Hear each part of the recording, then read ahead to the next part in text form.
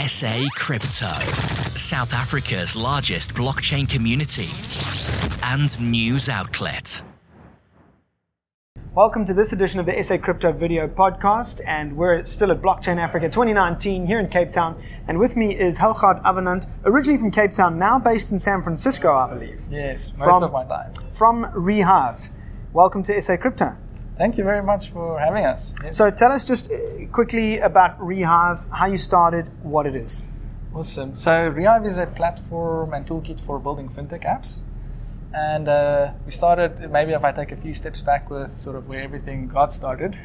As students at Stellenbosch, we built a product that's similar to Luno, just an online brokerage wallet for buying Bitcoin and spending your Bitcoin online. And this was in 2015. But we kind of realized that there's a big need for other businesses wanting to build fintech applications, but not having access to the technology or infrastructure or skills to do so. So in 2016, we started Rehive with a single goal. Let's see how we can make it easy for other businesses to get their products to market without having to do everything from scratch. Wow. So I believe there was a bit of VC funding or incubator funding that you got for that app. You went out to San Francisco, secured that. Tell us about that process. Yes, so in 2015, we got accepted to Boost VC, which at the time was only a Bitcoin accelerator, focused only on Bitcoin companies. And that was really exciting. We got invited to go to San Francisco, had a great experience there, learning about how that world works. And at the moment, Boost VC is doing a bunch of other things too. They're not only focusing on crypto anymore, doing VR and all kinds of sci-fi and exciting things, but they're very open for international founders, which made it an easy process for us to get there. And then once you're in the US, things are pretty easy. We'll be able to incorporate a company in less than 3 days. Wow. As a South African citizen, was that actually not a difficult process? It was not in the end. Wow. Things changed, I believe, recently a little bit more in terms of getting bank accounts and so forth, Okay. but you're allowed to get registered a business there. There are other complications that comes in along the way that you have to navigate and figure out. But you can register a business. They don't prevent you from doing that. And then once you're in the US, these accelerators are exceptionally good at attracting angel investors and venture funds too, but typically at that stage you're better off spending your time meeting with angel investors, founders that's previously made it. And so we got access to their network. At the time, Bitcoin was there was primarily a Bitcoin focus in the Valley, and so joining the Bitcoin meetups made it really easy to get access to some of the thought leaders in the industry. And eventually, when we pivoted to Rehive in 2016, we were able to tap back into that network and got some backing from really great investors, including Jed McCaleb, that's the founder of Stellar, and Jesse Powell, that's the CEO and founder of Kraken, and Tim Draper, that's like a notoriously known as like the Bitcoin VC. And making these crazy predictions. And all these investors has really been playing a big part in backing our vision of helping accelerate fintech innovation, and that being the stepping stone sort of to transition to an open financial system by building tools and infrastructure so people don't have to start from scratch, particularly in the markets that we are then operating in. So what was the reason for the pivot? You started with a wallet and then went into sort of white-labeled development for the fintech industry. What caused that pivot? And it seems like that happened before the big speculative price bubble of Bitcoin happened. Yes. Tell us about the reason for that. So in 2015, there was a bit of a price dip. So it was hard to get venture backing for a brokerage-type product like Luno, particularly as first-time founders. And a couple of the funds already kind of made their bets. Either made a bet on Luno or on Coinbase or on a couple of these now established exchanges and wallet providers. So it was hard to get venture funding at the time. But in the process, the thing that kind of made us change our mind is realizing in our journey of building fintech apps and getting excited about the mission behind Bitcoin and being and thinking about what innovative kind of products can we bring to market, where now all of a sudden it's easy to program on a store of value, where previously that was not possible. Even just as students, we could do that. What was exciting about that is we had all these cool ideas of fintech products we could build that previously banks might have not been pushing so hard. And so we thought, what if we could? And so that creative spark made us think, what if we could just build the minimum things people would need so that we can bring these exciting products to life? And that was more exciting to us than just building the wallet. And so kind of that's when the Rehive was born. Was it a big pivot? Was it a lot of change? Or was it just, hey guys, you got a smallish team, hey guys, this is where we're going, and let's do it? I think at that time it was basically the third or fourth iteration of product or business models that we've tried. Previously we've done like Bitcoin voucher solution while students, and then this online wallet, and Rehive is basically the third. It wasn't, I think it came kind of naturally, because by that time we already had a pretty solid infrastructure, and we're looking at what are the things we could do as a consumer product, but then kind of took few steps back. What if we could make it, in a way, we built Rehive for ourselves. Wow. Okay. If you think about it like that way, like they say in the startup space, scratch your own itch in a way. Yes. Yeah. I guess. And so so that's So I think it kind of just happened naturally. And one thing that stood out for me in the journey so far is there's something about having conviction in what you want to achieve. Because you really need that conviction and drive to be able to recruit a team. You depend on your team, and you need to be able to inspire them in some way or another, and you need to be able to push through the hard times. And so I think the Rehive model and the original vision we were going after is still there. How can we really help people build fintech apps without doing things from scratch? And so I think that spark of, hey, we could really do this made it sort of more of a natural pivot. So you've got quite a big team. If someone goes to your website, they go to Rehive, rehive.com, is it? Yes, rehive.com. That's a pretty impressive domain, by the way, rehive.com. Someone goes to your website, which I did just in preparation for the interview. I saw all the team. It's a fair-sized team. I mean, you look at that. You've presented yourself so well. This is a solid company. You can see you've been around for a while. You've got funding. You're doing well. I believe most of that team is South African. Yes. Now, where are they based? Because you told me you're now based primarily in San Francisco. Yes. Where are your team based? So Rehive is mostly remote. Everyone is remote. Okay. We so don't have a distributed. Just a distributed team. Yes. We're across different time zones. We have some team members in South Africa, in Cape Town. A team member in Durban, Amsterdam, Canada, myself in San Francisco, and then we have a team member now also in Thailand, and in Bangladesh, I believe. Wow. But the team moves around. And this is a full-time team hired by Rehive. We're not talking freelancers. Yes. You have hired developers. Yes. It's very important for us to make sure that the team is fully on board with the mission.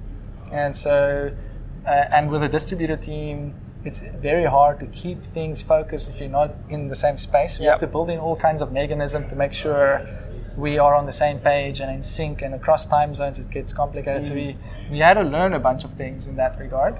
But there's a lot of upside also being in different time zones, and particularly with our business being a B2B product, it helps being in some other markets and having access to those markets by having someone there and being able to build relationships. This is kind of a key part in moving forward and getting a customer onboarded on the platform. Wow.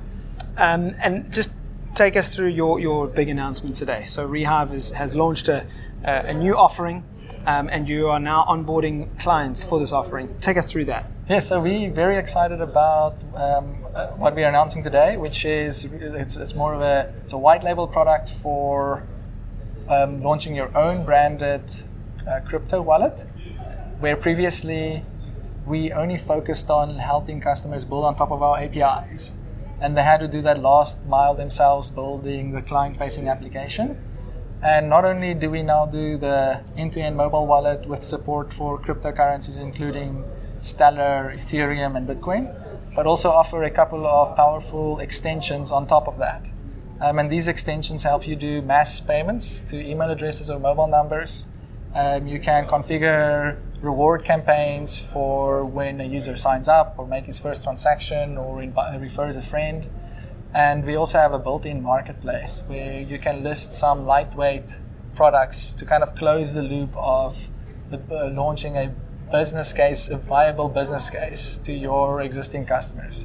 So imagine you're, as a business case, what you can do with this white label template. The first one we are announcing today is, imagine you need to do mass payouts of some sort. It can be for rebates, it can be for an insurance claim, it can be for a casino doing payouts to casino winners, clients, yeah. Yeah, and then being able to let that have the option for a user to let the funds go into a wallet which is branded with your brand, and then being able to let those customers shop at partner stores which you have arrangements with, or being able to purchase goods inside the app, and sort of being able to build a revenue generating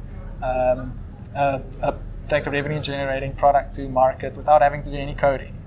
And this is only the first template. So in the course of the next few months, we'll be introducing a couple of other exciting templates that businesses can then launch and see how it could work or fit into their existing customer base as a value-added offering. So yeah, we're very excited about that. And if you, as just sort of as an analogy to can help you sort of see where it fits in, is if you think about Shopify makes it easy for you to launch e-commerce stores, where you don't have to do everything from scratch. In the same way, Rehive is making it easy for you to build and launch fintech applications where you don't have to then code everything yourself. We're looking and if you're interested to learn more, you can go to the website. We have a option where you can get in contact with us. If you have any requests on fintech applications where you think we could help you go that extra mile offering or configuring a template on the platform, we'd love to hear that and see how we can help. So you're servicing clients around the world, eh? Yes, at the moment our clients are from different places. How old are you? Do you mind me asking? Yes, I don't mind saying, I guess. I am now 29. 29. Yes. Okay, so before your 30s, you've got VC funding from San Francisco, based in San Francisco, got a remote team and developing white-labeled products now in the fintech space. That's very impressive. I guess well done. It seemed like that, yes. Well but done. It's all thanks to the teams, and thank you very much. Yeah, congratulations. We wish you all the best. How can people get in touch with you direct? Are you on LinkedIn, Twitter? My name is hard to spell, but you can definitely find me on Twitter. Okay. So Helgaard. You can also find me on our website. Our team members are pretty easy to reach. Just send us an email to our first name @rehive.com. Brilliant. So first name basis at rehive.com. Go check it out, and go check out rehive.com. They are doing incredible work in the space. And I'm even considering, I'm not going to lie, we even spoke about it off camera, the potential of an SA crypto wallet, but price point is important, so you need to talk to Helgaard about your affordability. You do offer a grey label option as well, I believe. Yes. So it's something we're still experimenting with. So it seems so the strange. white label package is deliverable. Yes. As it stands. It's a product ready to take right now. But the grey label is sort of still... The grey label is the option where you don't have to kind of maintain any of your own branding in an application in the App Store, because that extra steps brings a bit of extra cost. But the grey label option is where, imagine like how Slack works. Yeah. You can create a Slack organization and you can invite people to your organization. So Rehive's grey label wallet would work essentially the same way. You can create a Rehive organization and invite people to that organization, and you can build your community inside your organization. And that's quite exciting. It's a strange concept, but we think there might be something there. Well, certainly from a price point of view, it might be more palatable for smaller startups, and bootstrap startups. And the other thing we're excited about that option is you can. You might be able to acquire customers also easier from other channels, particularly if you list your project as an open organization, which is quite interesting. And just finally, in wrapping up, Helgaard, what advice would you give people developing in this space right now, entrepreneurs in the blockchain industry, specifically in South Africa, because that's a lot of our audience? What would you say to them? Yeah, so if you're in South Africa and you have an ambitious idea, there are definitely people outside of South Africa that would be interested in backing that idea, even if it's a South African-based idea. There's a strong trend towards backing South African entrepreneurs where you don't have to necessarily incorporate a US business anymore. In 2015, it was a prerequisite. That's kind of started changing, which is good news. But if you're planning on primarily operating in South Africa and don't feel like you want to relocate for a period of time to expand your network, it's important that you choose a business model that's really sound and solid.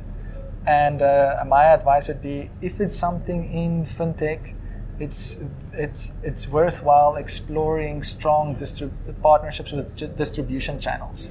South Africa has primarily got a low-income market that's widely spread, hard to access those customers.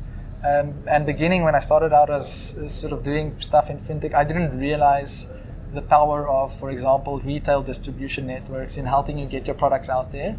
And there are definitely retailers that are open to interesting innovations in financial products, where you would assume speak to banks. And so I think that's a little tip that I think that I would have liked to have heard sooner.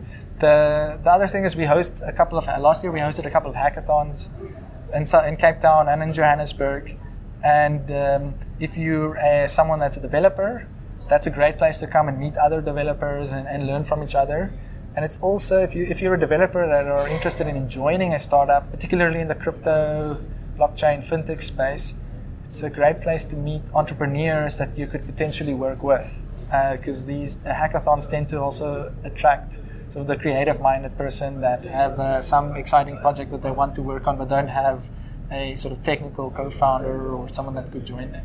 Yeah, and then the last piece of advice is something I learned in 2012 maybe even. It was fortunate enough to at the time, as a student, meet Koos Becker. And we didn't chat much, but he said one thing, and that is, whatever you do, if you're creative and you jump around between ideas, make sure you stick to an industry. Because the compounded effect of staying in an industry, making friends, starting to understand the industry is sort of irreversible, and or the compounded effect really helps you reposition yourself and keep playing the game. That is a whole whack of advice listed right there. We may even cut that clip perfectly for entrepreneurs. Yes. That was great. Alkhan, thank you for your time. Good luck. We wish you all the best. Yes. Thank you. That's it for this edition of the SA Crypto Podcast. Get in touch with Alkhan. Check out rehive.com, and we'll see you on the next edition. Cheers. SA Crypto, South Africa's largest blockchain community and news outlet.